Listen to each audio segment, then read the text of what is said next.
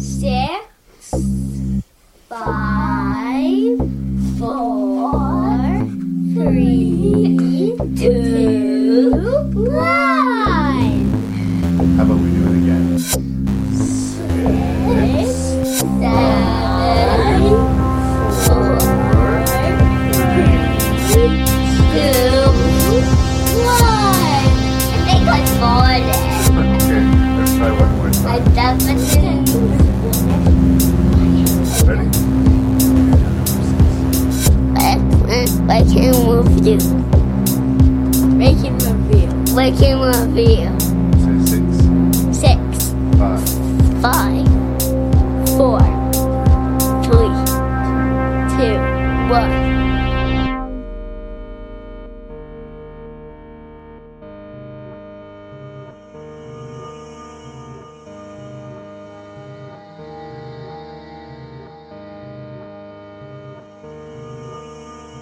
Hello, you found your way to the 95th episode of Rank and Review, and Ashley Pachkowski is returning to the show to do Subtitled Scares Volume 2. This is your host and random Canadian, as always, Larry Parsons, telling you thank you ever so much for listening to the podcast. I hope you enjoy this internationally themed episode, and if you have any feedback that you'd like to give me, I hope you give me that feedback.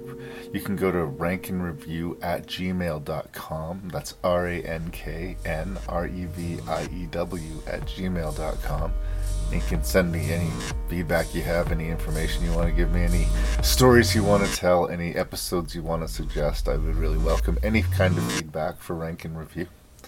You can also find the show on iTunes, you can find the show on Facebook, and if you were to leave me a like on Facebook or a comment on Facebook, your host and random Canadian will see that. I will actually watch and see those responses. And if you were leaving me a review on iTunes, give me a 4 or 5-star review. That's really helpful in getting new listeners to the podcast. You're genuinely helping me and the show if you do that, so I hope you give a thought to doing that. A mouse click for a like on Facebook is great for my morale. And like I said, a 2-sentence review on iTunes with 4 or 5 stars attached to it. That would be so appreciated. But enough of me trying to get you to do stuff for me. Let's settle in. Let's hear what Ashley has to say about 6 horror movies. It's your show. It's my show. You can't. It's your take show, it and you from can me. do what you want with it. So, Ashley Pachkowski. Hey, Larry. She's back, and she's better than ever. In the purely metaphorical sense. Yes. When last we spoke, we did the crazy 80s. Yeah. But way back when the Earth was still cooling. At the beginning of time. In Rank and Review history, we did an episode called Subtitled Scares, which I'm personally a big fan of. Which unfortunately iTunes users don't seem to be a huge fan of. When I do a link on the popularity of the episode, unfortunately, Subtitled Scares ranks dead last. We'll see how this one does. Like, maybe it's just me. Look, here's the thing, though. I don't care. I like Subtitled Scares. Me too. And as much as, I've had some pretty lowbrow stuff on the show lately, I like to pretend that I'm somewhat, cinematically literate and sophisticated in my approach to some of these films. And it's funny, we give foreign films more respect. We just do. Yeah. If it's got subtitles, it's somehow just better. If it's good enough to have crossed that language divide to a point where we even might see it, It must be good, right? Someone's going to take the time to translate this into English. Clearly, this is going to be amazing. Mm-hmm. Well, and that's the thing. Sometimes they're not amazing. I will concede that. There's a couple of lower points in this list for me. So I don't think overall it's as strong a list as the first Subtitled Scares, but it is a pretty interesting list. Mm-hmm. Mm-hmm. But I remember I talked to you on the phone like a week ago. I asked if we were still friends. Like, yes. I guess. Always. But I know that you're not typically big into the horror as a rule. You were sort of finding it later, right? Yeah. So I kind of feel like this time you got the deep end of the pool a little bit more. Very. So I don't know. We'll see if we're going to match or not. Yes and no. Yes and no. You've surprised me in the past I seem to remember a little movie called The Midnight Meat Train, which I was I worried... loved The Midnight Meat Train. Like, she's going to think I'm gross for making her watch this movie. And you're like, right on board. That is awesome. Is there anything you would like to say by way of introduction, or about Subtitled Scares, or about anything in particular? Nothing. I had such a good time reading movies. The first time I was on the podcast, when I was looking at, options of things to do again, I was like, this one.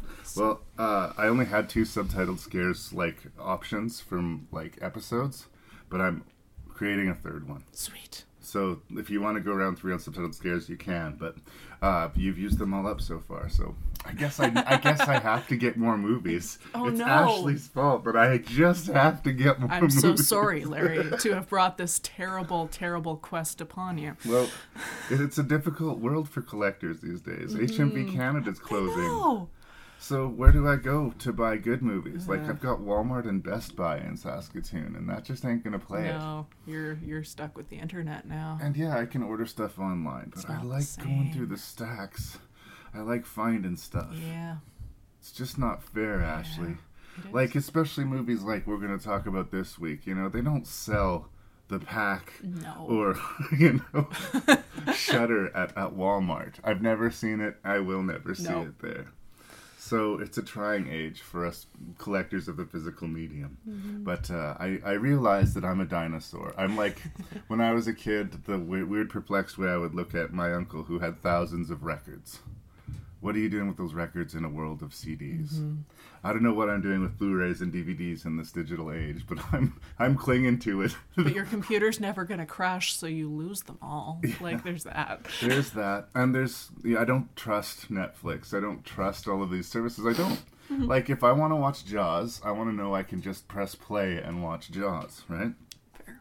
I'm not saying which service is holding it, but none of this is what we're here to discuss, Ashley, but... What we are here to discuss is 6 Subtitled Scares. We are going to discuss Night Watch from Timur Bekmambetov. This was supposed to be the first of a trilogy. Mm-hmm. It ended up just being 2 movies because Bekmambetov got sort of romanced over to the United States. Alas.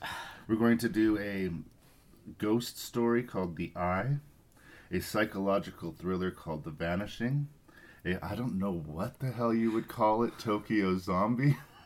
We'll find a term when we talk about it. When we get there. We have a infamous Asian extreme thriller called Shudder, and we'll wrap it up with a little motion picture called The Pack, which is not about dogs. Oh. There's a new movie that just came out recently called The Pack, which I presume is about wild dogs. But this is the French Pack. Mm-hmm. Let's do this, girl. Pack. Le Pack. Le Pack.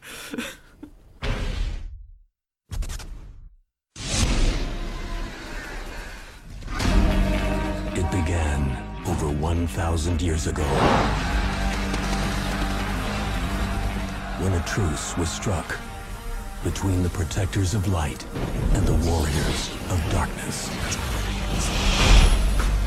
For centuries, that delicate balance has always been guarded by the underground forces of the Night Watch.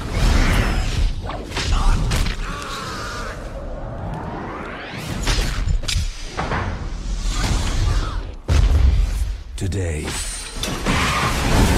on these streets, the balance of power is about to shift.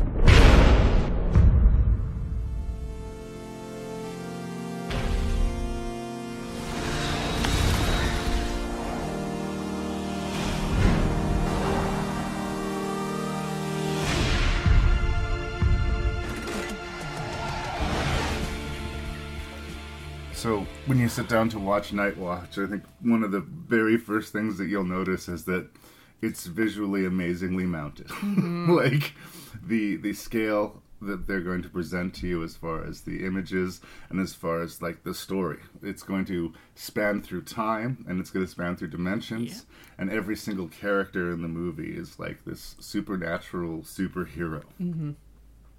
We have a group that sort of represent the light, who are very shady, and a group that represent the dark, who are also very shady, but not unsympathetic. And a delicate balance is being maintained, or has been maintained for centuries. Yes. But as the story goes, a child is to come into the world that is going to be so popular, or so powerful, not popular.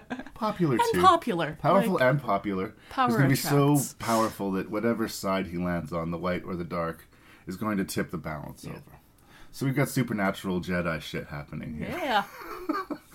And over and above that, we are introduced into the world through this character of Anton, who, when we meet him, is this pathetic guy, Such a schmuck. Yeah, he looks awful, he's doing something awful, and he gets sort of a window into a world that he had no idea existed. And it changes his life.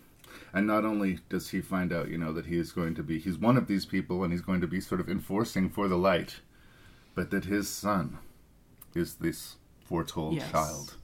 And what is to be done about it? So that is Timur Bekmammenov's Night Watch. Obviously I can support it visually, but is there enough story here to back up those visuals? I think so. It has, like, as you said, like the classic Jedi shit going on, mixed in with a weird sort of Wes Anderson different perspective on everything, and some like Ghostbusters comedy. And rather than getting Anton's like origin story and learning like how he learns to be an agent of the Day Watch, we just jump, and then he just is, and then he's just like hungover from not being able to drink blood all the time, and muddling through this thing that is way above his pay grade, and it was a fantastic ride. Yeah. I think I definitely agree with the Ghostbusters vibe more than the Wes Anderson. I'd have to watch it again to pick up the Wes Anderson. There were just like some angles and some like two shots that were really...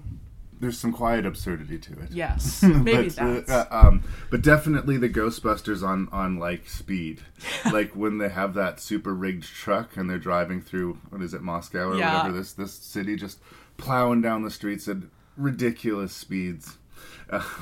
You kind of get this goofy fun vibe, but I think it's taking itself a little bit more seriously than that. I think that it is trying to be just this amazing visual spectacle adventure, and I think that it's mostly successful in that. largely.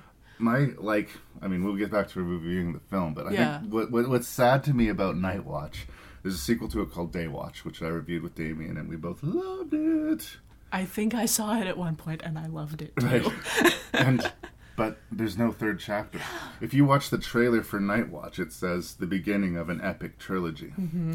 And unfortunately, it's a little bit of an unfinished trilogy. Now, I do think that Night Watch and Day Watch stand by themselves, and I think they're both really cool. Yeah. But part of me is just sort of haunted by the fact that we could have had that third piece. There was no misstep. I think it went pretty smoothly. It was an interesting world, heightened. Like, we've seen variants of this. Like, it kind of reminded me of the Constantine type of environment where there's this supernatural underworld, there's good supernatural people, there's bad supernatural people, but everybody is fucking cool. Where it does come into a little bit of headway for me is just typical stuff that I find in this sort of MTV environments.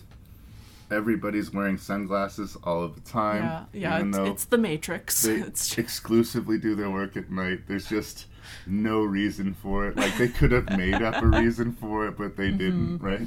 That's the thing about the Matrix. Like, everybody looks super crazy and cool in the Matrix, but they justify it in the story, right? It's not justified here. They just want everyone to be fucking badass. Come on. If you were a supernatural being, wouldn't you just go ahead and be fucking badass? Embrace it. Embrace it. Like, yeah, no, I see. There's a case to be made, Ashley. I know, but... what gets interesting to me, too, is our main character, Anton, he works for the light, but he practices things fairly shadily. Yeah. And the way we're introduced to him, he is hiring a witch, for lack of a better word, to put a spell on his pregnant girlfriend so that the baby will be lost. Yeah.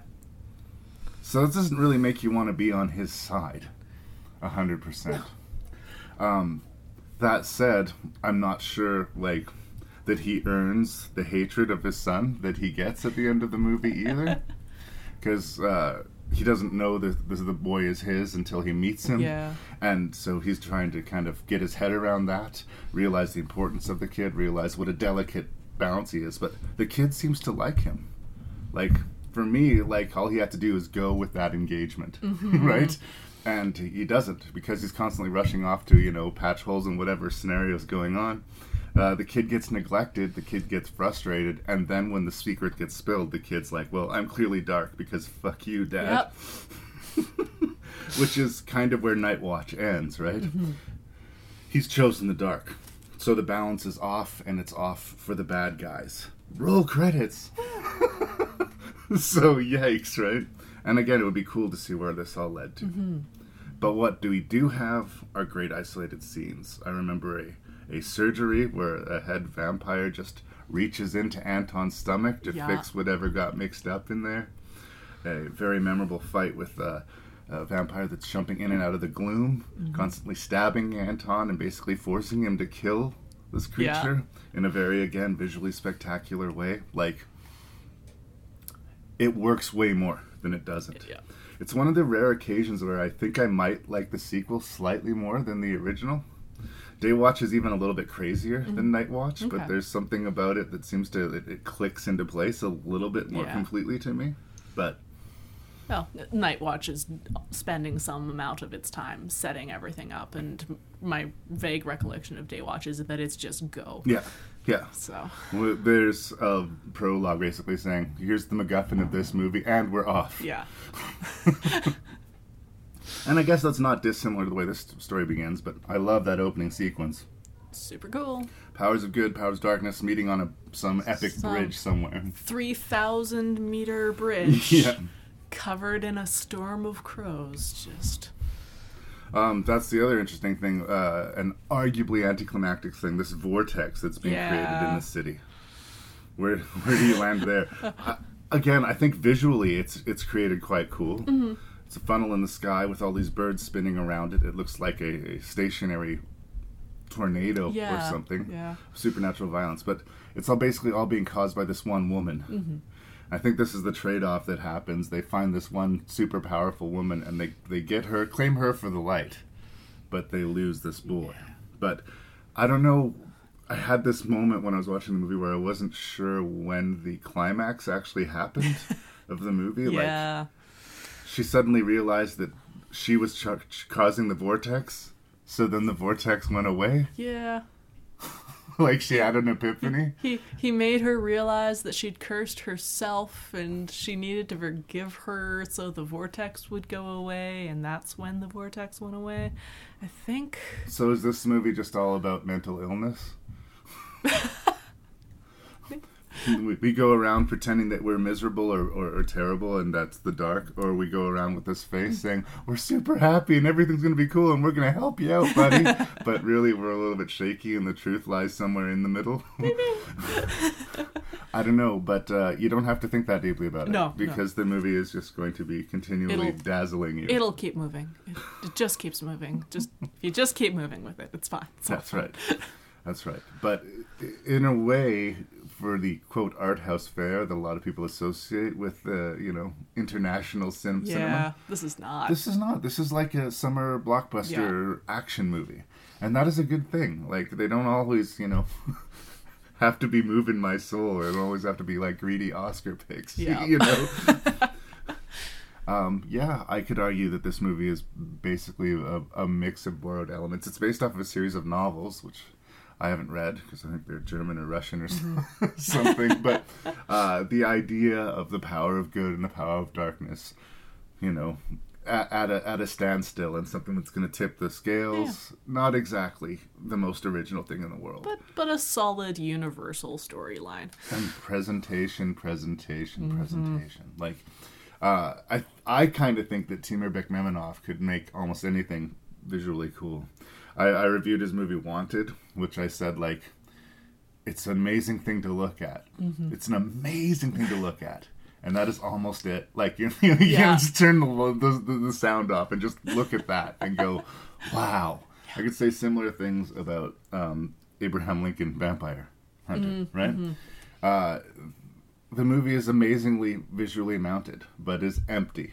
as all that. And I think that's what happens a lot of times when you recruit directors from overseas who are English is their second language. You look at a lot of John Woo's movies. He's a really technically amazing director, but he's not giving any story points, right? He's just trying to make this look as cool as he possibly can. And I believe that Timur Bekmambetov can make things look as cool as he wants to. But I can't help but wish that he'd stayed home and finished his trilogy.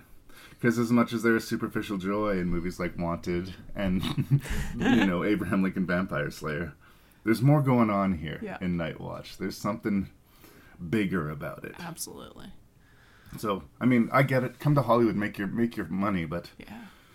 Maybe go home and finish your little trilogy. Well, that's the thing. Every year that goes by, that seems really less likely. Yeah. But we'll always have Night Watch and Day Watch. 2 out of 3 ain't bad. 2 out of 3 ain't bad. Is there anything else you want to say about Night Watch? I feel like I kind of ran you over there a little bit. No. I want to come back to this superhero angle, too, because we're going to talk about another movie where I feel like it's horror, but it's almost like a superhero story. So check out Night Watch if you haven't, because it's worth your time. Yeah. Je m'appelle Raymond Lemorne.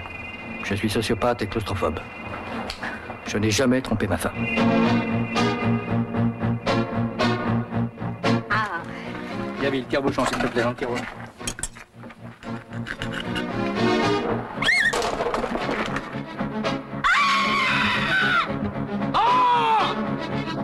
Mais je m'empresse de vous dire que pour moi, le pire, ce n'est pas tuer.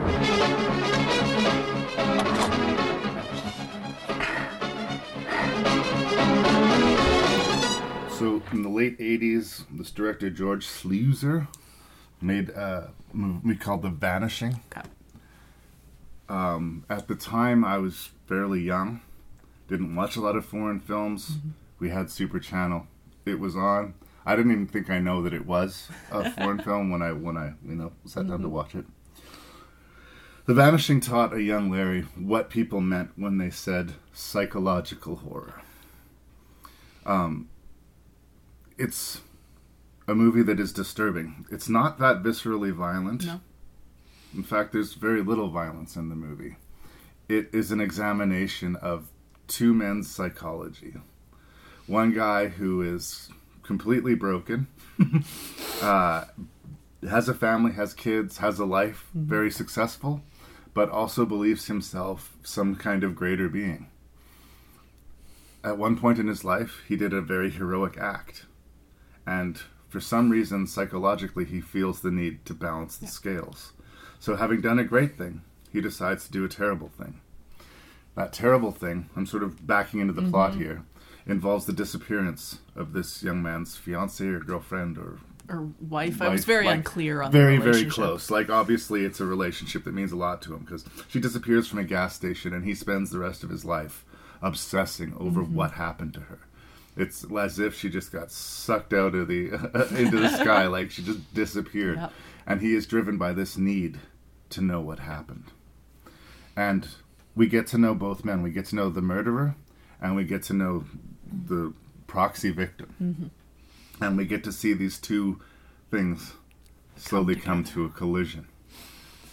It's an interesting movie, and I think very, very strong. And more interestingly is that about 7 or 8 years later, he remade The Vanishing in the United States and completely ruined it. Oh, no. Like, completely ruined it. Oh, no. Imagine your worst complaint of like a Hollywood compromised ending. And that's what they did. No. Right? So we'll get there. Yeah. But first of all, what I want to say, the original Danish film, The Vanishing, chills my blood. It is a really creepy movie, and it really gets under your skin, and it did stick with me. Again, I saw it probably at a little bit of a too young age even. Like, I don't know that I was ready to handle what this movie was going to do to me. But motherfucker. So, yes, I'm a big fan of The Vanishing. I think we are going to have to get into spoilers, but before we go too deep into that, what do you think? I think it's really well made.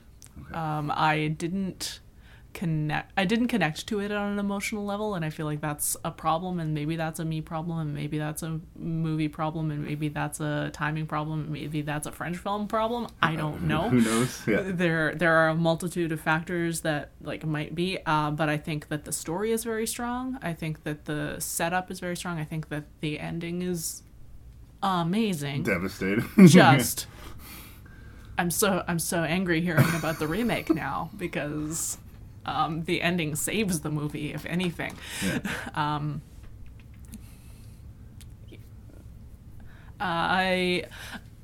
My main problem with The Vanishing was that I could not get on board with our protagonist, Rex, the main guy. Making his decisions. Making his decisions, being an asshole to his girlfriend from the very beginning. I'm like, what is the appeal here? I don't understand it. So. A strangely common thread that we're going to see in these movies. The relationships being treated terribly. Both the men and the women treat each other terribly, generally speaking, awful. through these movies. But I think for me, that guilt, the fact that he was being a bit of a dick and making her run into the store and being kind of dismissive of it kind of feeds into the guilt that he feels. Because his thing is, I need to know. I don't even, after a point, it's not even whether she's alive or dead. It's just not knowing is making him crazy. And that it's driving him crazy is sort of energizing our sociopath. Yeah. What's so creepy and interesting about the sociopath character, I'm sorry I can't remember any names right now, but he incorporates his family into his planning, right? He has a little picnic with his family out in the park, and his daughter opens a drawer, and he's put a bunch of spiders in there. So she screams. She screams at the top of her lungs. And then they have a screaming contest. Absolutely. It's like, hey, kids, let's have a screaming contest, right? He knows no one can hear them when they're out there. They can scream all they want. No one's going to hear them. And his family doesn't know that they're helping him do research for his... he's testing. Because the next day, he asks his neighbor, hey, did you hear? I was driving by. I heard some screams. Did you hear anything? He's like, no, nothing at all. He's like, check mark. Yeah. Perfect. Yeah. Or if not involving his family, just himself, like the chloroform, where he will drug himself. He'll soak the cloth in chloroform, breathe it in, hit the stopwatch, pass out, and when he wakes up, click it off. So that was about 40 minutes. That plus 40 minutes. Like, every part of his day, some part of his mind is working on this master plan. Yeah. And he reads to the rest of the world as a completely normal, completely pleasant person. And that is what makes it scary to me. That's what makes me believe it, because the cold truth, Ashley, is you don't know what's in my heart. I don't know what's in your heart. Right? And yet you've brought me to your my creepy basement, not knowing what danger you might be in. But I'm sitting in the booth and you're sitting out of the booth. So if I was to attack you, you have a place to run. If you were to attack me, I'm screwed. But what I'm getting at, you don't know what's in people's heads and in their hearts. And that's what this movie does for me. It makes me look at people and saying, yeah, that's what you say. But what do you mean? The flip side of the coin, the psychosis that our protagonist has, is that he finally meets this man. This man shows up and says, tell you what, you want to know what happened to your girl? You can know. I can give you that. I can that itch that you've been trying to scratch all these years, I can give you that. But that means what happens to her happens to you. And the idiot says yes. And again, like, do you believe it? Do you not? It's one of those crux points in the movies. Like, I listen to a lot of podcasts, believe it or not, a lot of like people reviewing horror movies and stuff like that. And what I get frustrated sometimes is when people fight the plot. You're reviewing Pet Sematary, and you're like, why would they live in a house right next to the freeway like that? Didn't they expect their kid to get run over? Why would they live so close to a pet cemetery that's so clearly evil? That's so fake. Like, yeah, maybe. But the story of the movie is there's a family that lives by a haunted cemetery and bad shit happens, right? The story here is this guy is obsessed with finding out what happened to his fiancée or whoever she was. And, I don't know. And to its credit, it's entirely believable that that's the choice he makes. We believe it at the time, less so in retrospect, but we, like him, don't know what he is in for. Yeah. We're going to go to Spoiler Town here. If you haven't seen The Vanishing, I really encourage you to watch it before you see this. But I kind of feel like the punch of the movie is the ending. Absolutely. One of the first things we learn about the sociopath is that he's a family man and a claustrophobe. He does not like tight spaces. Mm-hmm. And after saving this little girl from drowning, doing this great thing, in his head having to do a horrible thing would be to kill somebody. And in his head, the worst way that he could think to kill somebody would be to bury them alive. So our protagonist wakes up in a coffin, and he lights his lighter and realizes that this is where he is, and there is not a fucking thing he can do about it. Yep. And we pan up, and we see our sociopath having a picnic with his family over top of this fresh grave, and presumably the older grave of his girlfriend. Mm-hmm. And credits. And it's perfect. There's a large percentage of holy shit, right? Like, and it feeds in so well to the sociopath's methodology about everything. That he has found a murder technique that is not only like a terrible way to kill someone, but disposes of the body at the same time. Yeah. And I respect that kind of methodology. It's airtight, as it were. I'm terrible. That's terrible.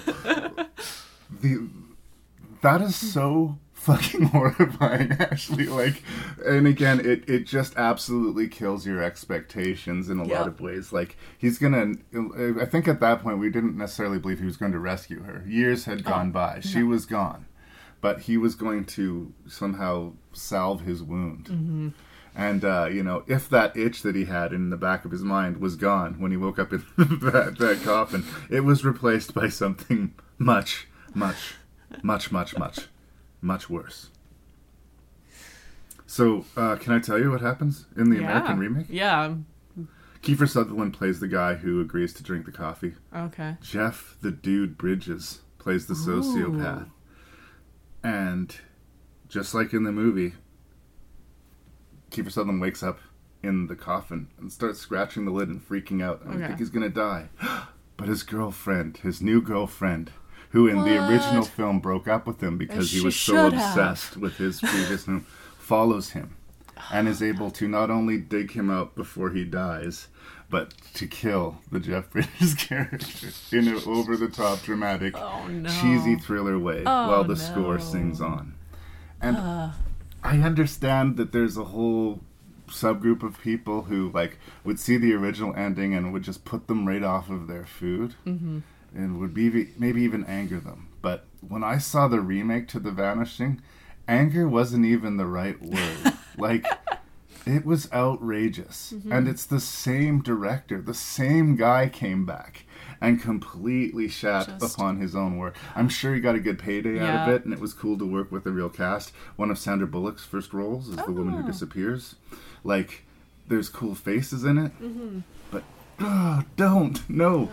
Sometimes you got to let that ending hit hard, you know? I don't think that Halloween would be as big as it was if, they killed Michael Myers and then the credits rolled, I don't think a lot of horror movies that have that uncertain ending, he's still out there.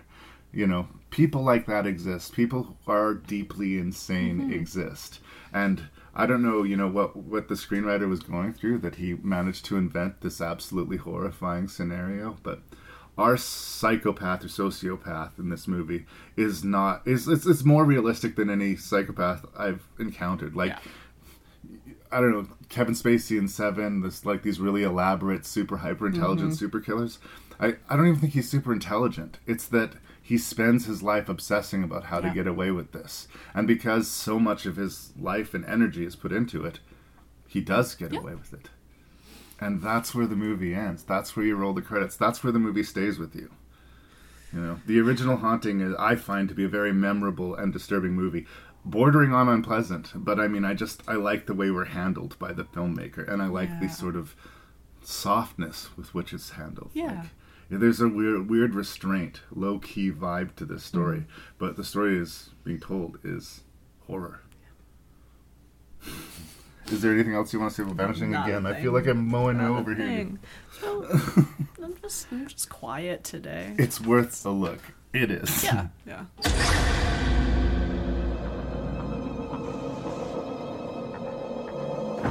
The sensation that swept Asia has come to haunt America.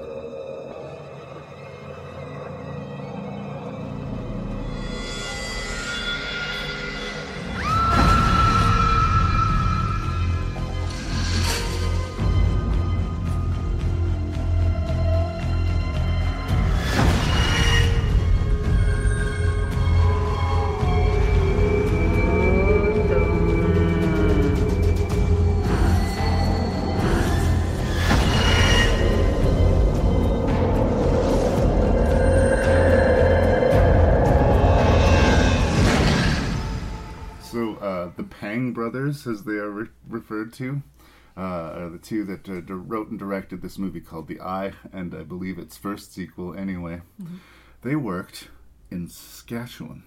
They worked just outside of Regina on a little ghost movie called The Messengers, starring a then unknown Kristen Stewart. And they are technically really interesting filmmakers. Mm-hmm. Like, they kind of remind me, actually, of James Wan from the United States, who does these Insidious movies and the Conjuring movies, where they have really calculated boo moments in their films. But because they know what they're doing and they know how to set them up, they can really jump you. And a lot of times I figure a cheap jump scare is a cheap jump scare. It's kind of doesn't work for me. I figure you're scaring me because you don't know how to tell a story right now. So we're going to lose a few minutes while someone slowly walks down a hallway and then gets boo. You know, their cell phone goes off and they jump or whatever. It's not like that here. It's camera moves, it's perspective. And specifically perspective because our main character was this blind woman who gets surgery to get her vision back. Yeah. And as she is getting used to all the new sights and sounds of the world, she realizes that she doesn't just see what's there. She also sees things that aren't there.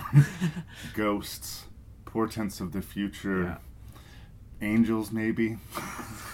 And that's where I wanted to talk to you, where I had this thing about 2/3 of the way through the movie where I thought, change this story just slightly. Yeah. And this is the origin story of a superhero. Yeah. This is like some sort of Asian Daredevil Constantine chick. Yeah. Right? Just give her some fight skills and... Oh, man. She can talk to dead people. Yep. She can see the future. She can get intel from these beings, whatever they are, interdimensional or between life and death. Yeah. Escorts, whatever they are. They're cool.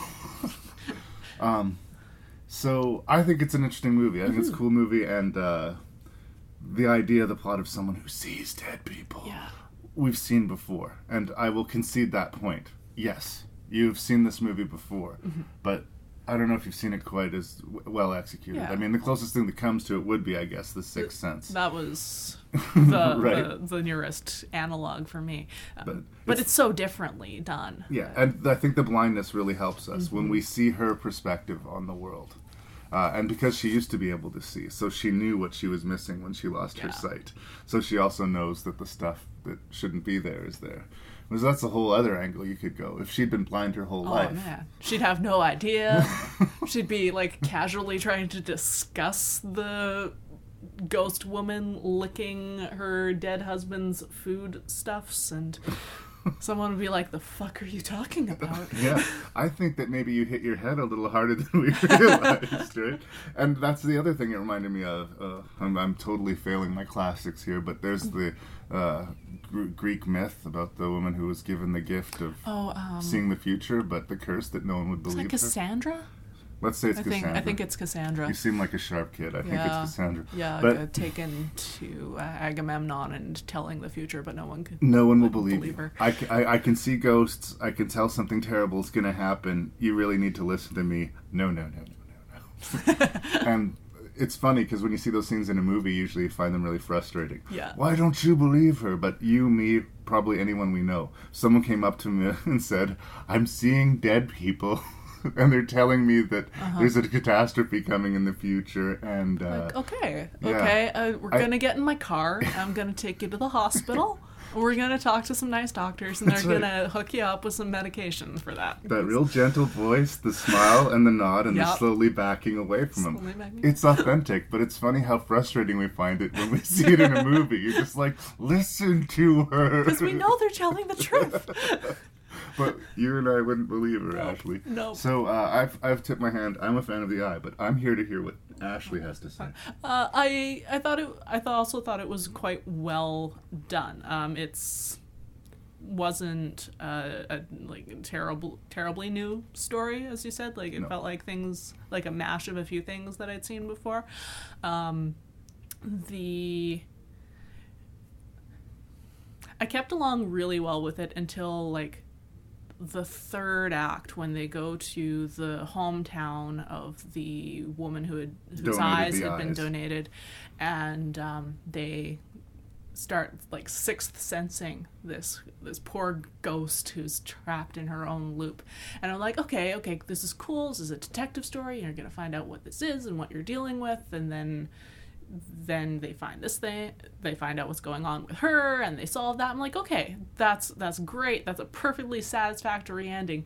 And then there were about 2 more endings after that, and it lost me. Yeah, we saw the ghost. We understand what led to her fate, but that doesn't necessarily solve her problem. Yeah. And then what does solve her problem is both very climactic and very anticlimactic. Mm-hmm. Because if we go back with the superhero analogy, she has this great power, and with great power comes great responsibility, right? But she doesn't like it. Yeah. It's terrifying, and it's causing her a lot of problems. So the fact that she was not able to save all these people from an explosion or a catastrophe, I don't know if she knew specifically what it was going to be, but she knew something terrible was going to happen. Yeah. And she fails at saving them. And not only does she fail at saving them, it costs her eyesight again. And this is sort of what lands us in a happy place when we get to the end of the movie, is that she solved her problem by turning her back on her power and going back to being this blind musician. And that was not satisfying to me. She needed to get her cape and her tights and fly up into the... her tights, or like just, quietly, like she helped the ghost of the woman who had donated her eyesight. Just like quietly go about and help the ghosts you can, and try not to worry too much about the ones you can't. Yeah, and that's the thing. I think that because there's been so many industry standard ghost stories, and we're going to be talking about another one later on, they always feel the need to give us that extra twist, that ring twist, right? Spoilers for anyone who hasn't seen The Ring, but very much similar idea. There's a ghost that wants something. Our characters find the ghost, release her, and think, yay, we've won. And no, you just released that evil spirit. She wanted out of there because, she wanted to do more evil and not be stuck in the bottom of a well. Thanks. Right? There's always that extra twist.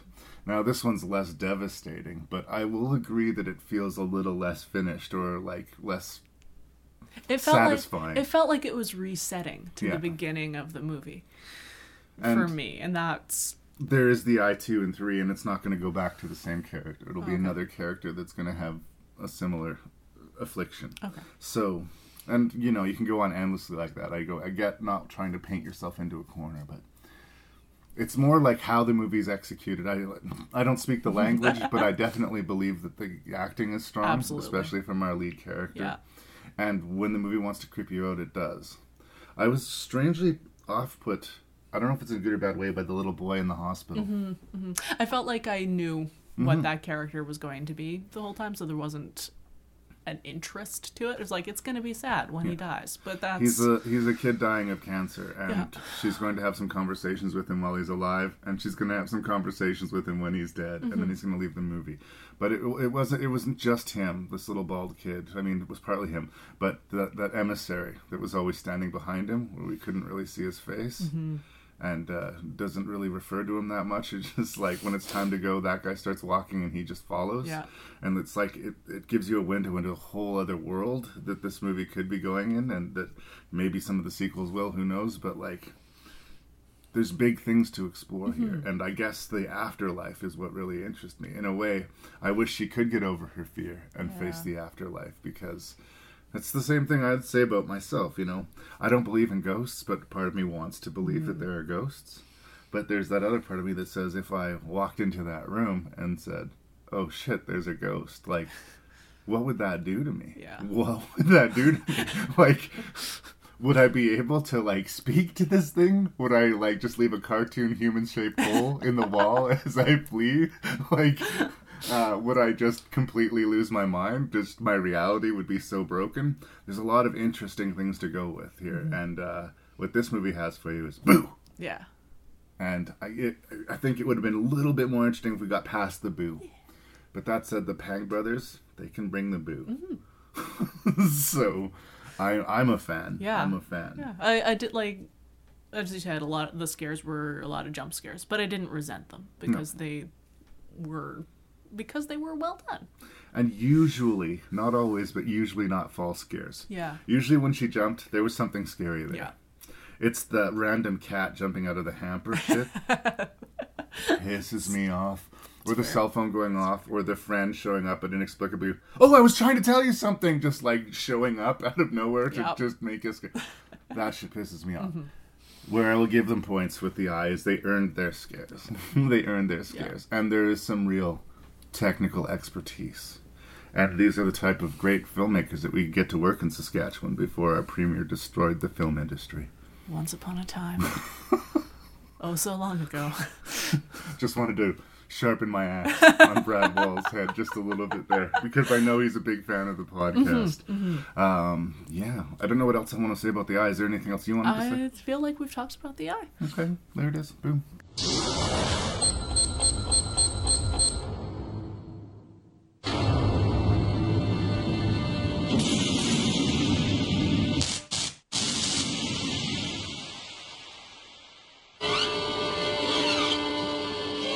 つは何？おそらくゾンビだ。ゾンビ？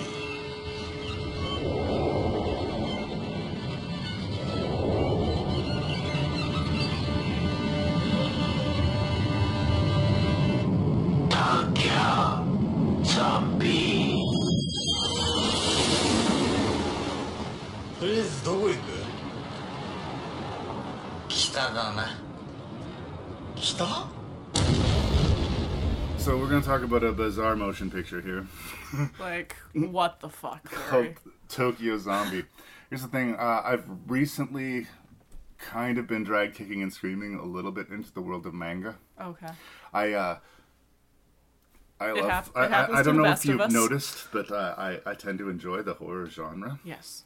And I got turned on to this Junji Ito guy. Okay. Does a lot of Twilight Zone-y, weird, short manga horror stories. And I like the man's shit. So I'm warming up to manga. All right. Always like me some kung fu fighting. I'm down for a big action kung fu martial arts spectacular. Yeah. Sign me up. Okay. And you know that I love me some zombies. So why is it that a movie based on a manga that is about two kung fu fighting guys in a zombie apocalypse is a movie that I despise? Because it's just not good. There's nothing about this storyline that makes any kind of internal sense. There's nothing about the characters that keeps to make you invested in their survival. There's a lot of the humor that I don't know if it's just not my thing or if I'm losing a lot in translation. You took that thought out of my head, Ashley. Like, a lot of times people would say stuff or a scene would happen and I would be like, huh. Like, is this a hold for laughter moment? Is this a lost in translation moment? Did the translation not air? But there are two running themes about these two best friends. One guy's constantly bugging the other about the fact that he had been raped by a school teacher. Yeah. And he says it in a teasing way. You just have the face of a guy who's been fucked up the ass. He says, and then we have this, during the second half of the movie, this sort of subplot where I guess his wife, this woman who he kidnapped and now lives with and has a child with, is constantly referring to him as a retard. Yeah. And at no point, again, we're talking about in the previous movie how the relationships, a lot of the time, are really, really, like, a lot of anger, a lot of, like, you wonder why these people are together. There's sparks flying off of them, like they're angry at each other all the time, but somehow we're supposed to believe that there's a credible relationship here. And it was a little bit problematic in the vanishing, but to me, like I said, they used it to feed into his guilt. Yeah. Here, I don't know why she's with him. I don't know why he's with her. And I don't know why the movie's supposed to make me feel like... I have the feeling like I was supposed to be touched when their daughter finally said the first words. And she told her dad to shut up, retard. And this was supposed to be not just a funny moment, but kind of like a charming and like heartwarming one. What the fuck? What the fuck? And like... There's a scene early in the movie with guys like disposing of a body of a little boy, and he's like disappointed that the boy's dead because otherwise he could have sex with it. Again, I'm not sure if that was supposed to be funny or not. Like I think it was. I think there were so many like jokes and scenes based around adult men being complete perverts that must be a thing. Mustn't it? I don't know. And then, so I tried to get my head around it. It's like, okay, this movie's smarter than I am. There's something going on here that I'm missing. And then I start thinking about these two guys, and I guess if there's a plot, these two guys work at some sort of factory next to a giant garbage heap. Yeah. But they don't really work. They just spend all day practicing their martial arts on each other. And they're rolling around on the floor, wrestling each other, sweating, grunting, and making fun of each other for being fags. Right? So then I think, okay, well, maybe this is sort of a thing, like, these two guys love each other. They actually want to be with each other, but they just can't be with each other, so they have to act out these lives of, like, ridiculous assholes. And then I realized, Larry, you're giving this movie way too much credit.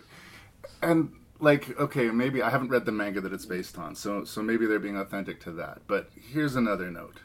If it's a real important character trait to one of the main characters of the movie that they're bald, get an actor who's willing to shave his head or hire a bald actor. The fact that this dude was wearing like the worst bald cap for the whole movie and that everyone was just on board for this. It was like, if he's not committed enough to shave his head, then hire somebody else. No, it was like a 2-hour-long Saturday Night Live skit that just went off the rails.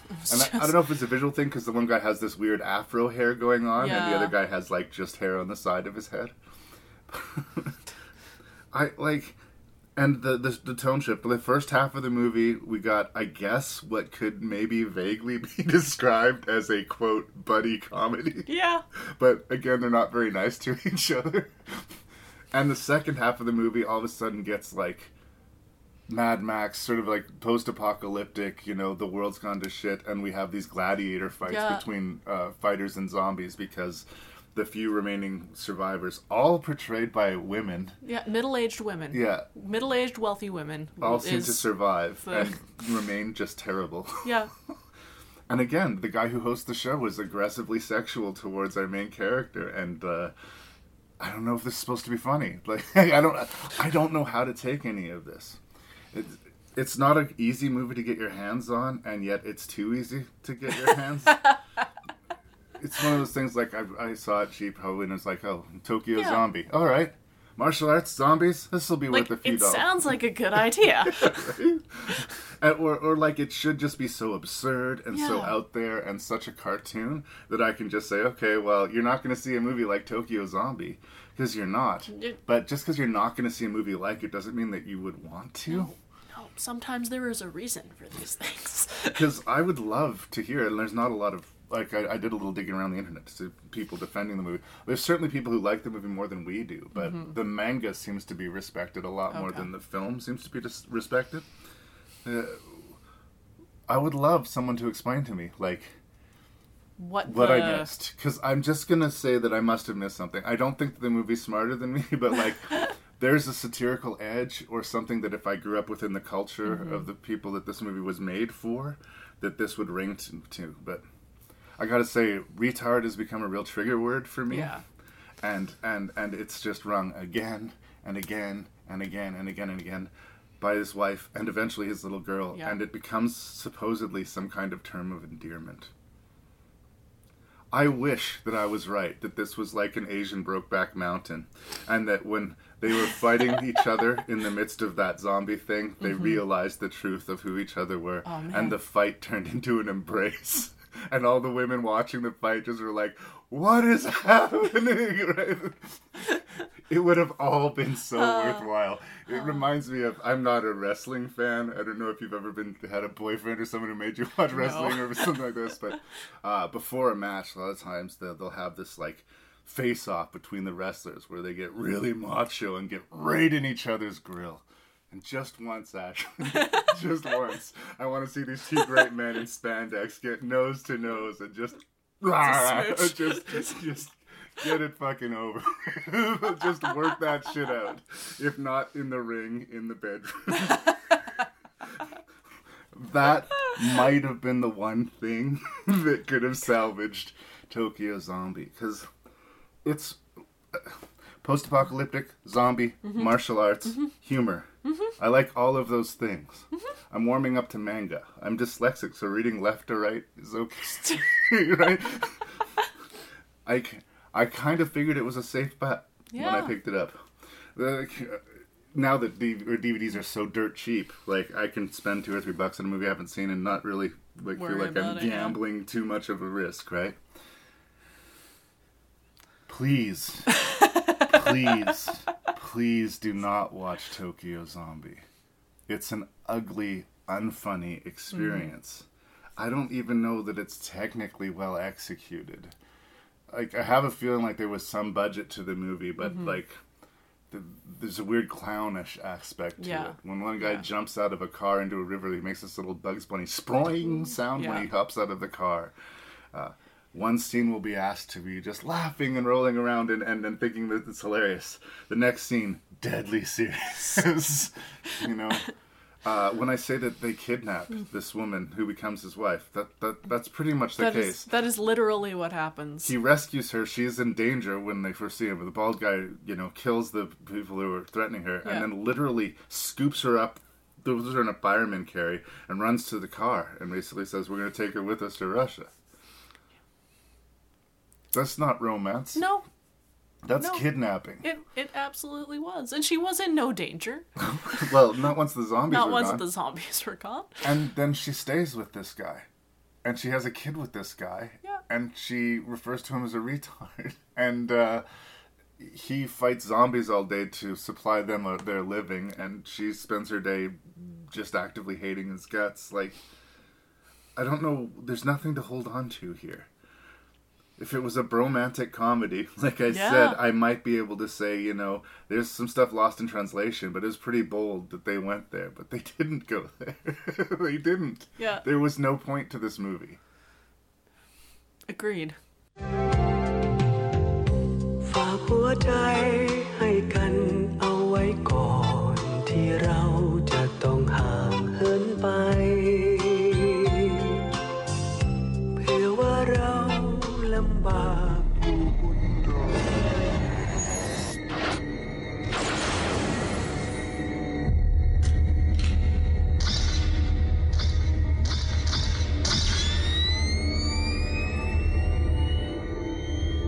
เครื่องพี่เป็นไรปะเนี่ย ไอ้เหี้ยดิถ่ายดีก็มึงเก่ง ถ่ายเสียก็ว่ากูล้างไม่ดี แทนดูรูปนี้สิ คุณจะเชื่อหรือเปล่าผมไม่รู้นะ ไอ้เงาพวกเนี่ยมันมักจะเกี่ยวข้องกับเจ้าของรูปด้วยกันทั้งนั้น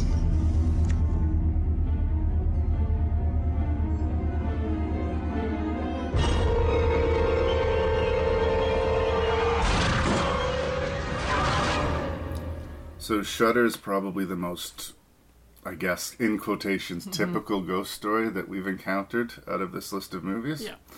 And as I've reviewed a lot of ghost stories for the podcast, that's a good and bad thing. Okay. In the early aughts, or sort of coming around this time, where the Ringu, like we said, were coming out, we had a lot of supernatural thrillers coming out of this area of the world, and a lot that specifically seemed to deal with modern technology as a window into the supernatural world. In The Ring, it's a VHS tape, or the operation in the eye. In this case, we have a photographer and his girlfriend who are coming back from some sort of wedding party or something, where all of his asshole friends are hanging out talking about being assholes. A lot of proud assholes in this group of 6 movies. Anyway, they hit a woman on the road with their vehicle.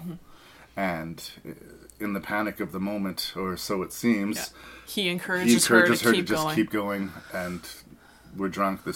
We've made a real mess for ourselves. Subsequent to that, he discovers images within his photographs he's taking of some of his friends, and just random images where phantom ghostly images are starting to happen, and his friends are starting to die these mysterious, terrible deaths. And what could this be? What spirit must be appeased? And his girlfriend becomes obsessed with finding out who this figure in all of his photographs is. Which makes sense, and especially because she was driving the car, so she feels personal responsibility. And I think it's that twist in the movie that works for me the most. The fact that she's running on an engine of guilt of something that she believes that she has done wrong. And that the reversal of the movie is that the wrong that is done was not by her. Yes. It was by, not completely unsurprisingly, her boyfriend, the photographer, to which most of the supernatural activity has been centered. Yes. Again, the execution here is what really makes it work. I think some of the images are really, really strong. Yeah. But I also like this idea, and if it comes off a little bit sexist, I apologize, but it's really possible to meet the wrong woman. Like, the wrong woman. And she does not deserve what happens to her. I'm not making that case at all, but there is something absolutely chilling about the revenge being dealt out. There is.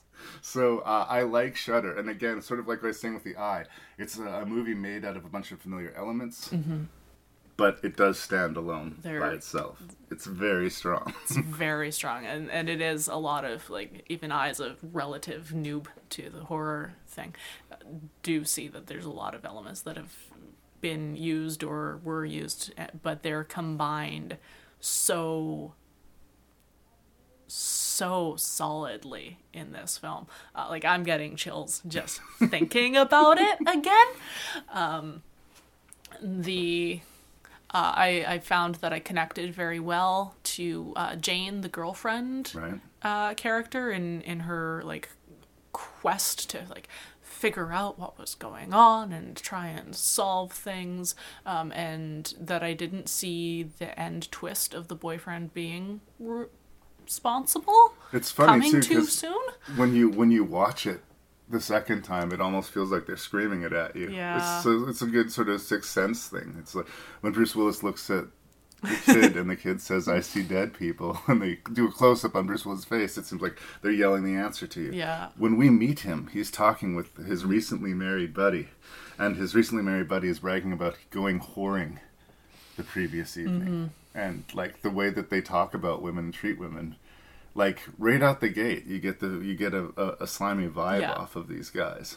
Absolutely. It doesn't come out of necessarily the clear blue sky. And if you understand that he recognizes who that woman was when they hit her with the car, of course he's going to tell her to keep driving, because that woman has no business being there. No. The reason she appeared out of nowhere in the middle of this road is because she appeared out of nowhere in the middle of this road. Yep.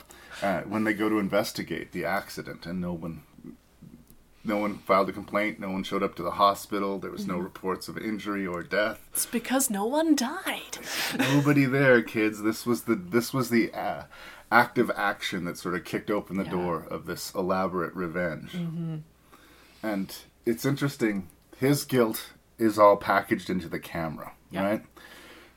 We're going to have to go into spoiler territory. In order to talk about this, he and a bunch of his rowdy friends got under some sick fucking masculine spell, ended up tormenting, raping, and killing this woman. Yeah, who he had secretly dated. And he'd had a past with her.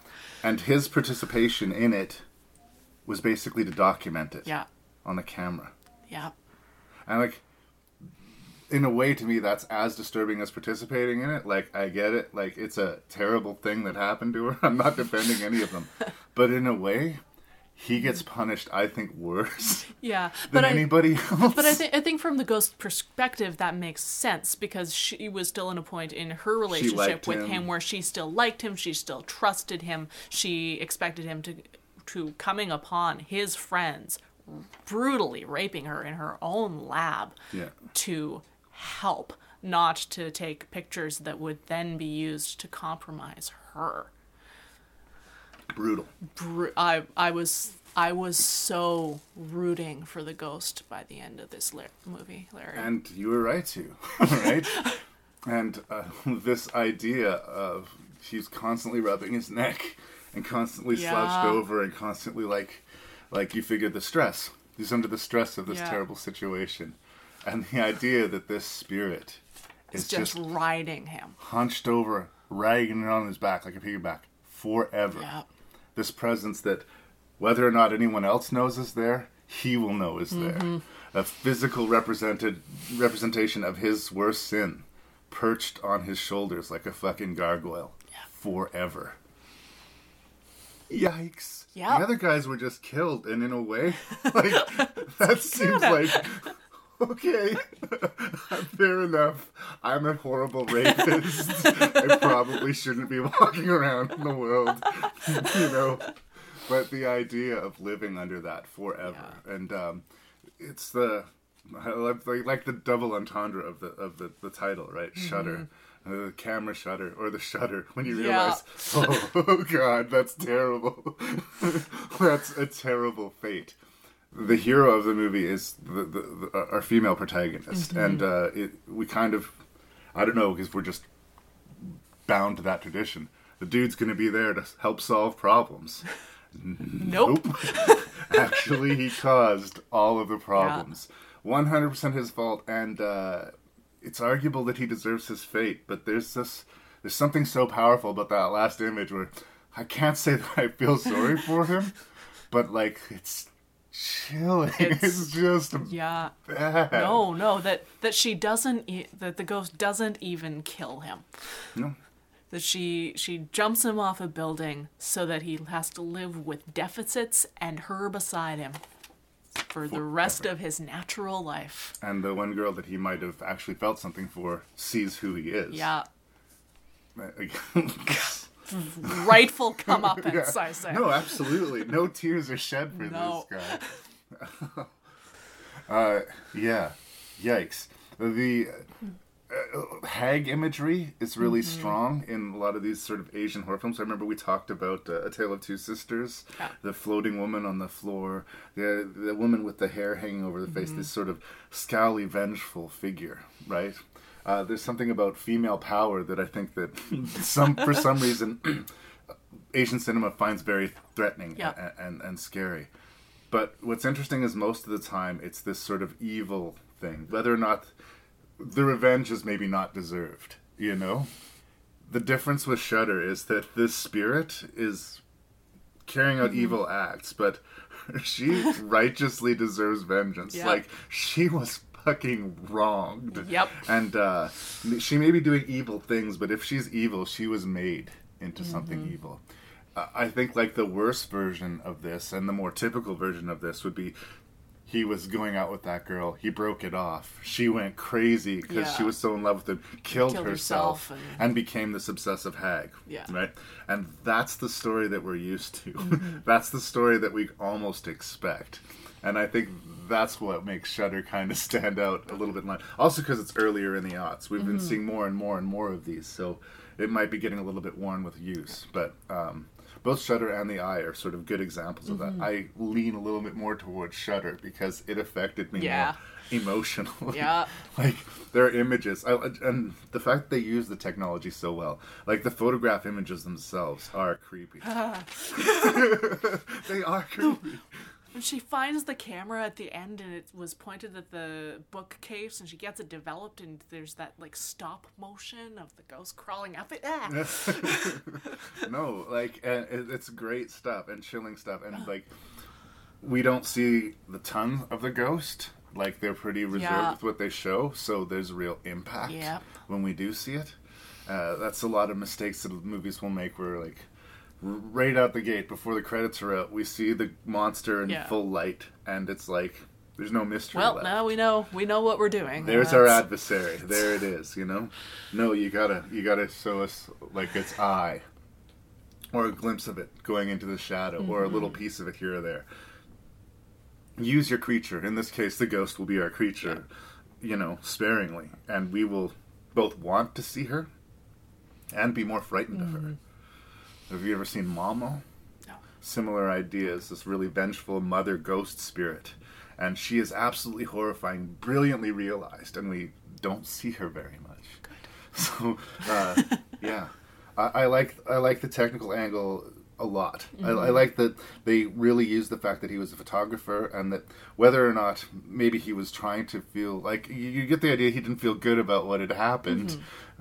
He's not redeemed necessarily, but that he's trying to be a good boyfriend to this girl and put that whole ugly chapter, that whole nasty bit of business, those little bit of growing pains that happened to cost some young woman her fucking life, right? He just want to just shove that into the back subconscious and pretend that he can bury it, and it'll be fine. Yeah. But unlike the guy in The Vanishing, who can sit and have a picnic with his family, with his 2 victims just a few feet away, he's not going to be able to. Here's my question, and I don't know the answer to it, so I'm just going to float it to you. If she had not manifested as this ghost, do you think that he would have, ever been able to recover himself from that act? I think as far as he was concerned, he had recovered himself from that act. It was done. It was in the past. It wasn't a thing that ever needed to be brought up again. I felt regret with his character and none of the other characters. None of the other characters, and I couldn't decide if we were supposed to feel a little bit of sympathy for him, or if they were trying to imply that he was trying. But then why would he still be hanging out with these people? Yeah, I think I didn't feel a whole lot of sympathy for him by the end, because for me, not intervening is as bad as participating. Absolutely, worse almost. almost worse. So I didn't feel bad for him. Right. I didn't feel bad for him at all. I didn't feel bad for him. And I just didn't feel like we got to know any of his friends either. Besides the one with the glasses who got married at the beginning and I think crashed their apartment once because he was being driven mad by this spirit. But and again, those guys were all. I felt like the movie was trying to treat our main character a little bit softer, mainly because, again, with the expectation. Here's our main protagonist. We're supposed to like him. Yeah. Do I put that on him because he's our protagonist and I'm supposed to like him, or is it there? I guess is my question. Yeah, I think he was a little more likable. I think that with Jane being our real protagonist, the fact that she cares about him and that we connected really well with her, then we cared about him as well a little bit. Because it's almost how terrifying the spirit is what makes the ending effective, as opposed to when we talked about The Vanishing, what happens to our protagonist, they're that's just absolutely the worst thing that could happen. Whereas this is something that this guy deserves. The other character in the other movie didn't deserve what happened to him. He did. He deserved this 100%. But it's not necessarily satisfactory. That's what you get, asshole. It's just oh no. You're gonna have a long and miserable life. I had a different reaction, which was yes, that's what you get, asshole. So yeah, no, but fair enough. But and he deserves a long and miserable life. Again, if I sound like I'm defending a rapist here, I want to be really careful because I am not. I'm just emphasizing that my reaction was more. Fair enough. It's just interesting from the cinematic perspective. You'd think that the audience would feel more punch to that moment if we felt bad for that character. I don't feel bad for that character, but I still feel a fucking lot of punch in that moment. Plenty of punch. And I think a less good movie would have softened the character again, or he would have been riddled with guilt, and he would have been, there would have been this elephant in the room that was obvious, because the revelations were not obvious. We kept on thinking we were going to, the ghost was mad because they ran her over and abandoned her. Nope. We're gonna, the ghost was mad because his friends did something to her. Nope. It's a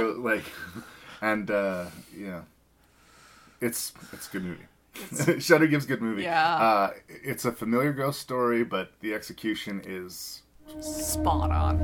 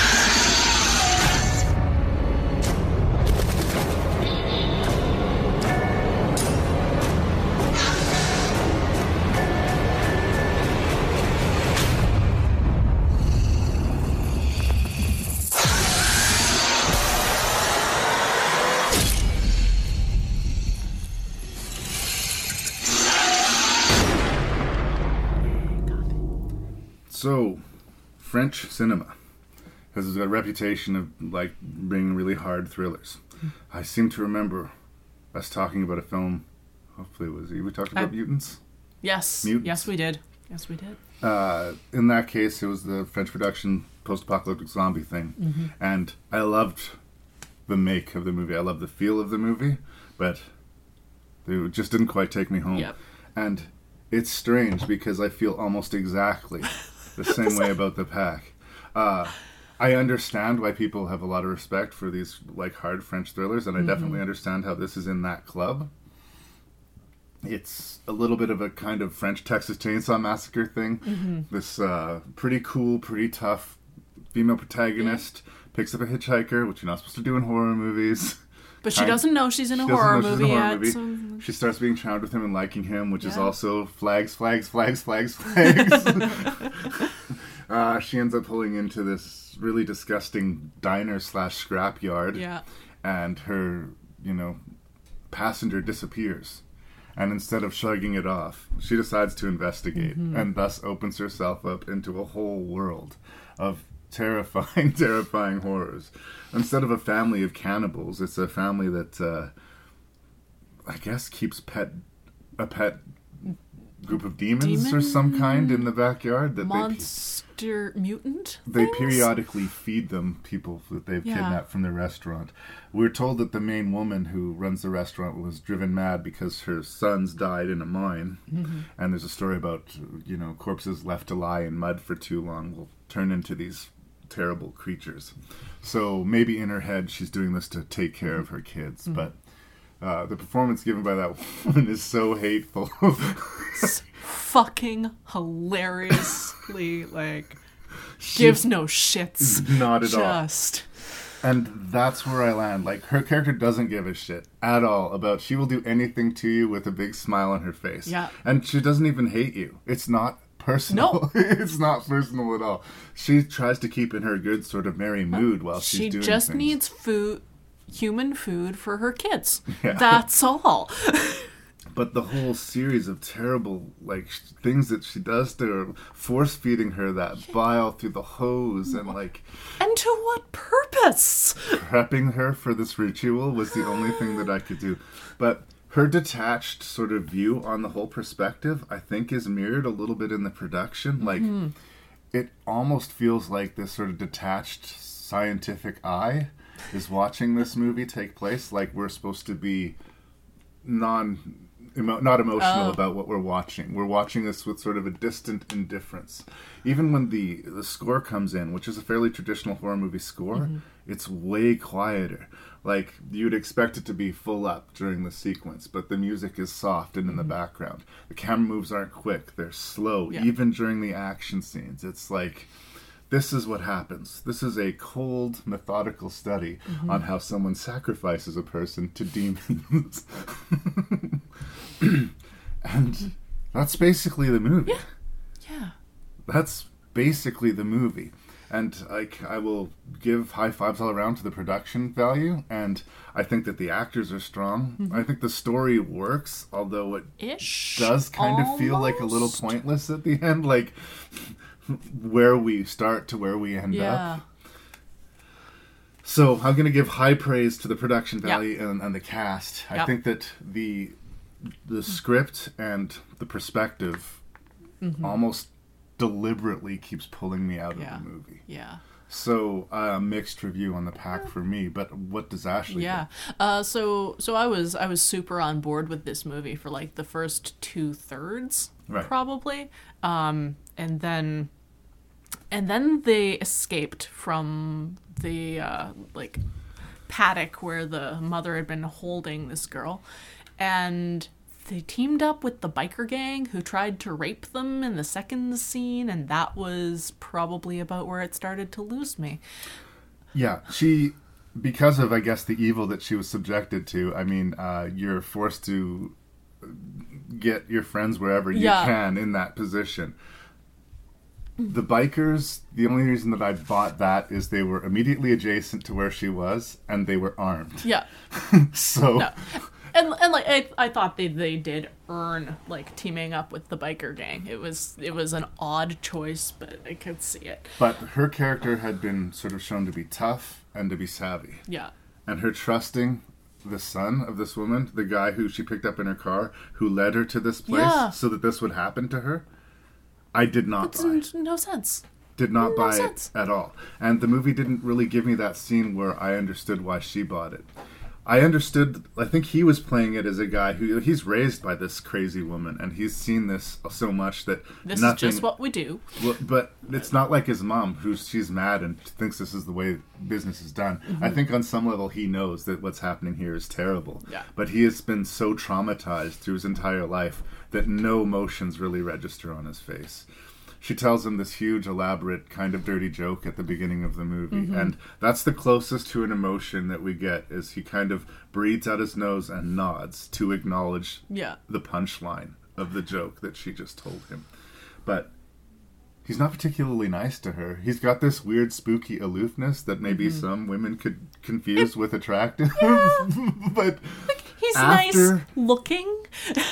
Even she woke up in the cage, she wouldn't have known that he was involved. But when he saw him walk into the room and talk to his mom while she's in the cage, and him not even fucking acknowledge her, no, you're off the friends list. In fact, you're off the friends list, and you're on I want to fucking kill you list.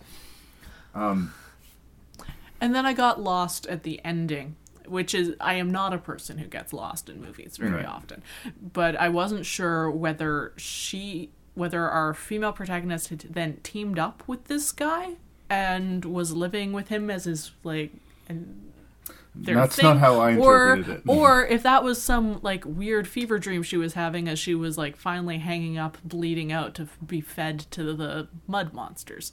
Well, let's go spoilers, because I think that we'll have to unpack it. But yes, she escapes from her initial prison. An investigator who's looking for a different missing person supplies an opportunity. And I thought that scene was pretty well handled. Mm-hmm. This old bumbling detective who looks like an idiot is kind of an interesting counterbalance to the woman who's running this restaurant. She seems like this harmless old lady, but she is dangerous. And this guy's way smarter than he seems. I like that interaction. Anyway, she gets out, gets to the bikers to explain what's going on, but because there's only a limited few places that she could go, she's found out, and they sick the demons upon the biker cabin. And we have this pretty fun Night of the Living Dead sequence where they're fending off the creatures, and our big bads get some comeuppance.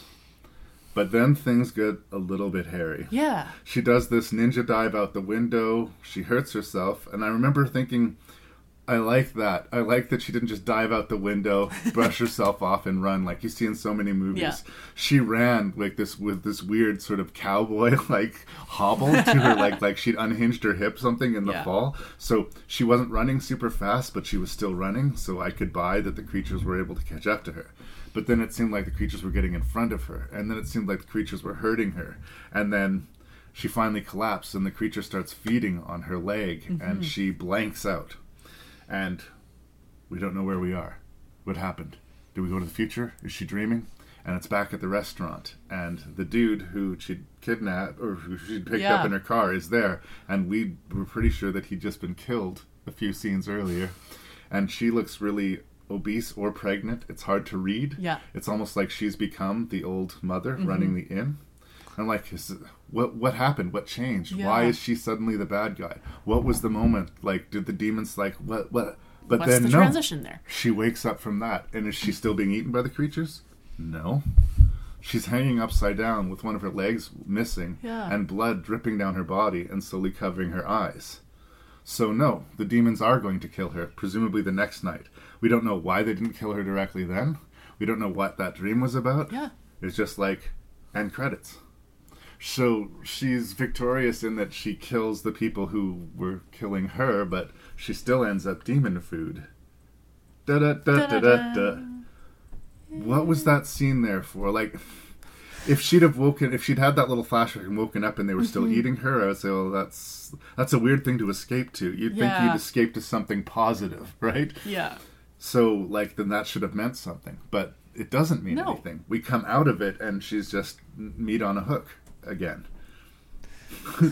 So what did this mean? What do we take from this?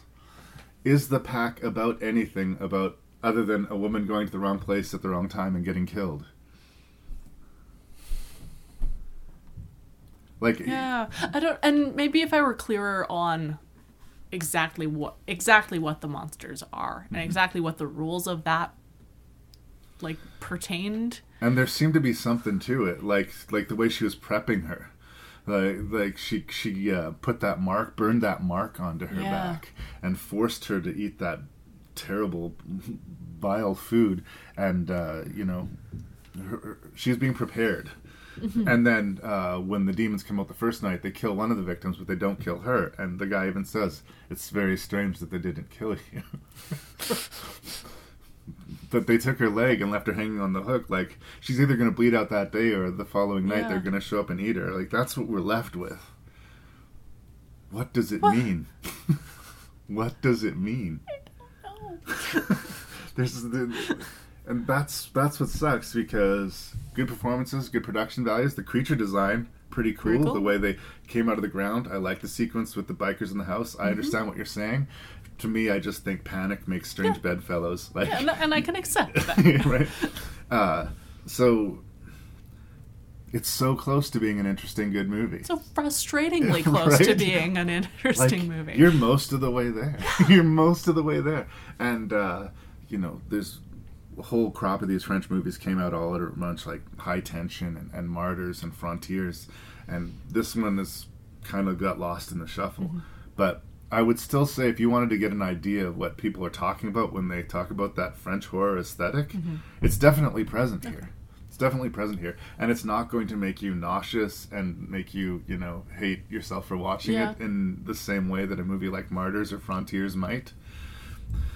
So, as hard as it is, it's a softer French horror movie. So if you wanted to sort of splash your feet in the water and you're okay with the...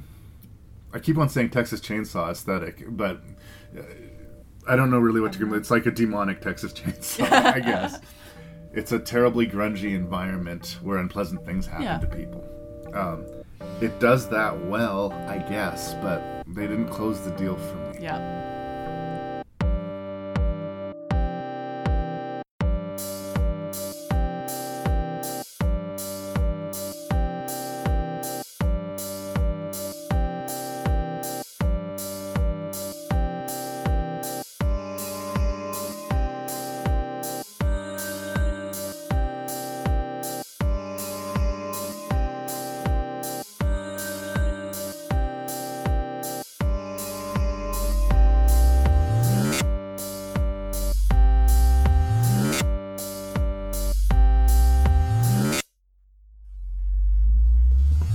Look at us go, Ashley. We just burned through those subtitled scares. We know what we're doing. Thank you for returning yet again to Rank and Review. We always love having Ashley on the show. And I promise, even though I make you record in a spooky garage or a spooky basement, you have nothing to fear from the host and random Canadian Larry Parsons. So, even though I make you watch these horrifying movies, there's a lot of grim endings here. Yeah. A lot of grim endings. And the few movies that had happy endings, I don't know how to feel about it. Like, I guess you could say Tokyo Zombie had a happy ending. Sort of, but I didn't like the people, so I didn't care. I wasn't happy when it was over. Yeah. I kind of felt similarly that I did in some of the unhappy endings. I guess there was a relief in knowing that I would no longer ever have to subject myself to Tokyo Zombie. But I say with some idea of what you're going to answer, what was your least favorite of these 6 subtitled scares and why? Well, Larry, you're gonna be entirely shocked to hear that Tokyo Zombie is gonna hit the bottom of my list. Because while it was unlike anything I'd ever watched, it is not like anything I ever want to watch. Exactly. Well said. So at number 5, I'm going to put The Vanishing, which is well made and well done and like a very good film and certainly worth someone's time. But because I didn't care about the main protagonist character and actually found myself sort of more interested in the villain, it just kind of shocked that rating down quite a bit for me. That ending was very strong. And, it's been 20-some years, maybe it's time for another remake of The Vanishing where we keep the ending intact. And yeah, like I said, I cannot shame the remake enough. Like, don't watch the remake, please. That sounds like a bad idea. It sounds like a very bad idea. Number 4, I'm gonna put The Pack, because while I did find like the intro engaging and the world engaging and everything was really well done, it just didn't follow through with that punch. Right. And so moving up, number 3, I'm gonna put The Eye. Again, very, very well done. Really an interestingly visual way of telling the story. Just 2 endings too many. Yeah. At number 2, Night Watch. I had a lot of fun watching Night Watch. I would watch Night Watch again. It's a rollicking adventure, good amount of balance of like humor to action to supernatural to like just a really interesting world, and really, I think, strong performances, and I loved that movie. Sweet. And at number 1, again, making me cringe just thinking about it, but fuck yeah, comeuppance for Shudder. Yeah. It's interesting, like, I think I said overall last time we did Subtitled Scares, you had a stronger list. But we had movies like Pan's Labyrinth, and we had Tale of Two Sisters, and Wreck 2. There was a little bit more variance to the styles. For the most part, I would say if you're a cinephile, if you like horror movies, with the exception of the 6th place ranking Tokyo Zombie, there's enough good in these movies that I think that they are worthy of looking. Like, I wasn't crazy about The Pack, but I don't think anybody involved in that movie was, everybody was in the right line of work. They knew how to make a shot work. They knew how to make an effective icky scene. There was stuff that worked. If you like movies, you like horror movies, and you want to have a little more international flavor, 5 out of 6 of these are worth your time. Yeah. But Tokyo Zombie is a festering ball of shit. I wish I could sugarcoat it more than that. Like, but don't, because if someone encounters this thing and sees the packaging, it looks so much fun. This would be amazing. This should be so good. And like I said, I think that it's a little bit telling that it's not super easy to get your hands on a copy of this, and that people love the manga and make excuses for the movie. I am not going to make an excuse for that movie. I thought it was terrible. So, do not watch Tokyo Zombie. I think I made my point pretty clear on that. In 5th place, I put The Pack. Not quite, but we're really close other than this. And again, it's a matter of degrees. I do agree with you that it goes off the rails in the last few minutes. But it really is the last few minutes. Like... and I was really frustrated with her choosing to trust her kidnapper, like, more so than the bikers. To me, the bikers was a choice made out of desperation. Okay. Like, she's coming and there's a bunch of evil right behind her, so maybe she'll have to deal with the bikers, but the bikers are going to have to deal with what's behind her first. But yeah, again, the strange detached approach to the movie took me out of it so that I didn't feel things too greatly emotionally, and maybe that's good in that I wasn't devastated by the bleak ending, but it's worse in that it just kept me less engaged. I think I would be more, if I was more scared for people, I would have felt more watching the movie. Keep an eye out on those French thrillers, though. There's something really brutal about the way they handle specifically violence and the cinematography. There's a feel to those French thrillers that is strong.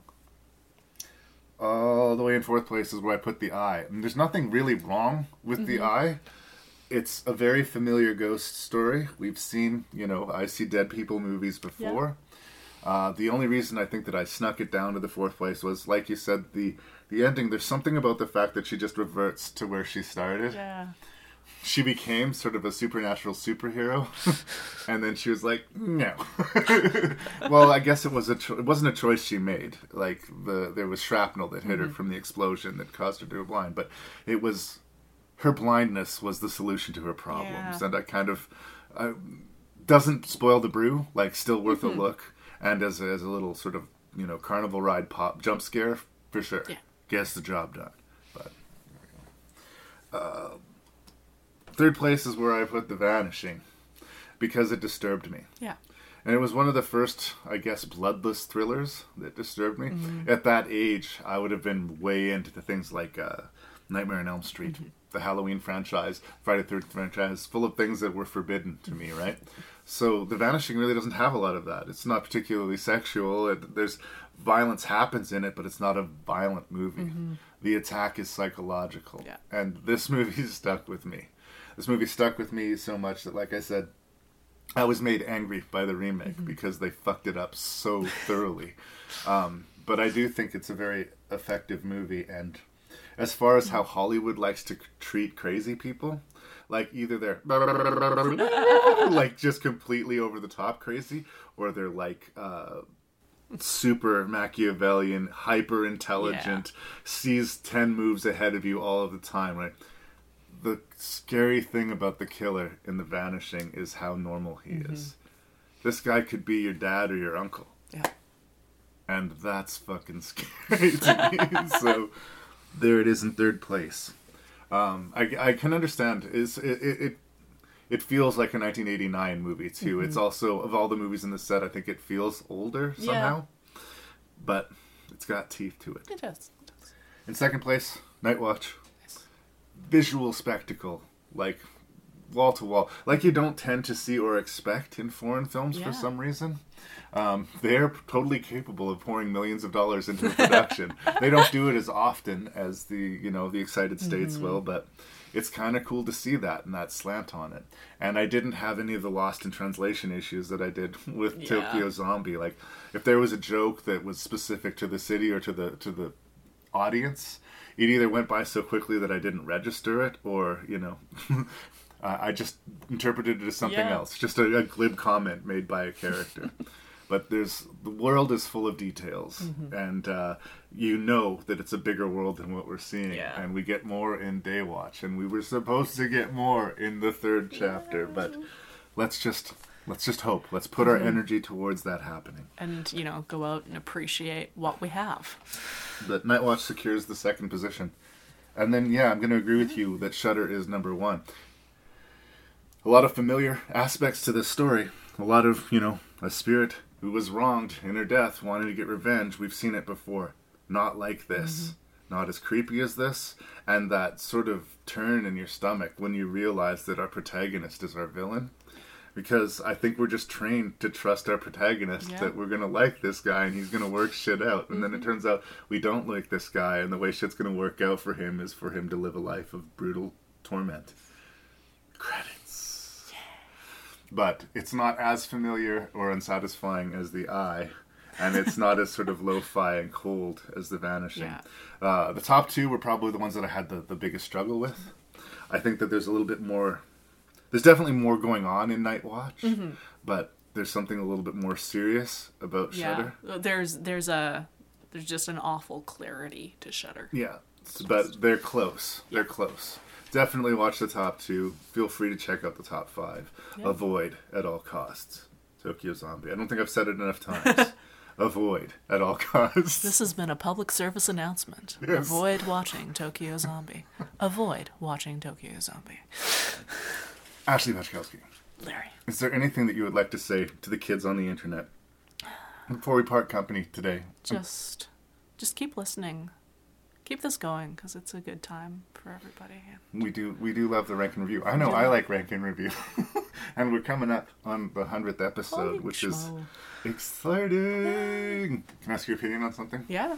So I'm coming up on the 100th episode, and I'm trying to figure out, I know I'm going to do a double episode on the 100th episode, but when we go on to 101 or whatever, I was thinking of, either putting a donation button, doing something on Patreon, or even, t-shirts or some kind of swag.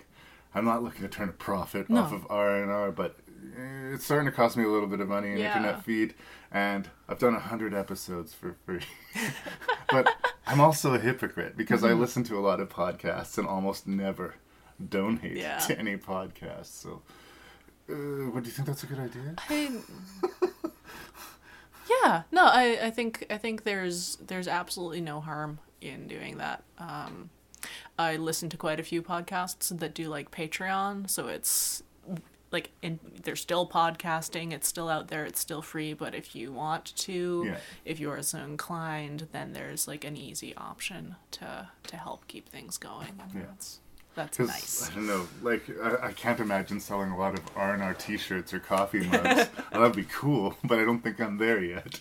But I don't know, like if I was at a donation page and said, if you had it in you, throw me 25 cents an episode. A quarter an episode. Yeah. How'd that feel? I don't know. It's just something I've been thinking about. Or because the show is going to turn 100 soon. Yeah. So should I mix it up a little bit? Do you think I've been having this sort of thing where I like to draw a line around 2 hours? Mm-hmm. Should I just let it be as long as it wants to be? Or should I, stay disciplined? I don't know. I think the shape and face of R&R might shift a little bit. Cool. And I'm looking for feedback. Cool. You got nothing. I got a whole lot of nothing. I'm like, 2 hours is like a nice amount of time that I know I can dedicate to listening to a podcast. But on the other hand, more time of listening to Larry and his friends talk about movies. Well, for now, you can find Rank and Review on Facebook and on iTunes. You can send me feedback at rankandreview@gmail.com, RANKNREVIEW. And if you want to send a message to Ashley, I can pass it on to her as well. I guess that will wrap up the 95th episode of Rank and Review. Thank you, Ashley. Thank you, Larry.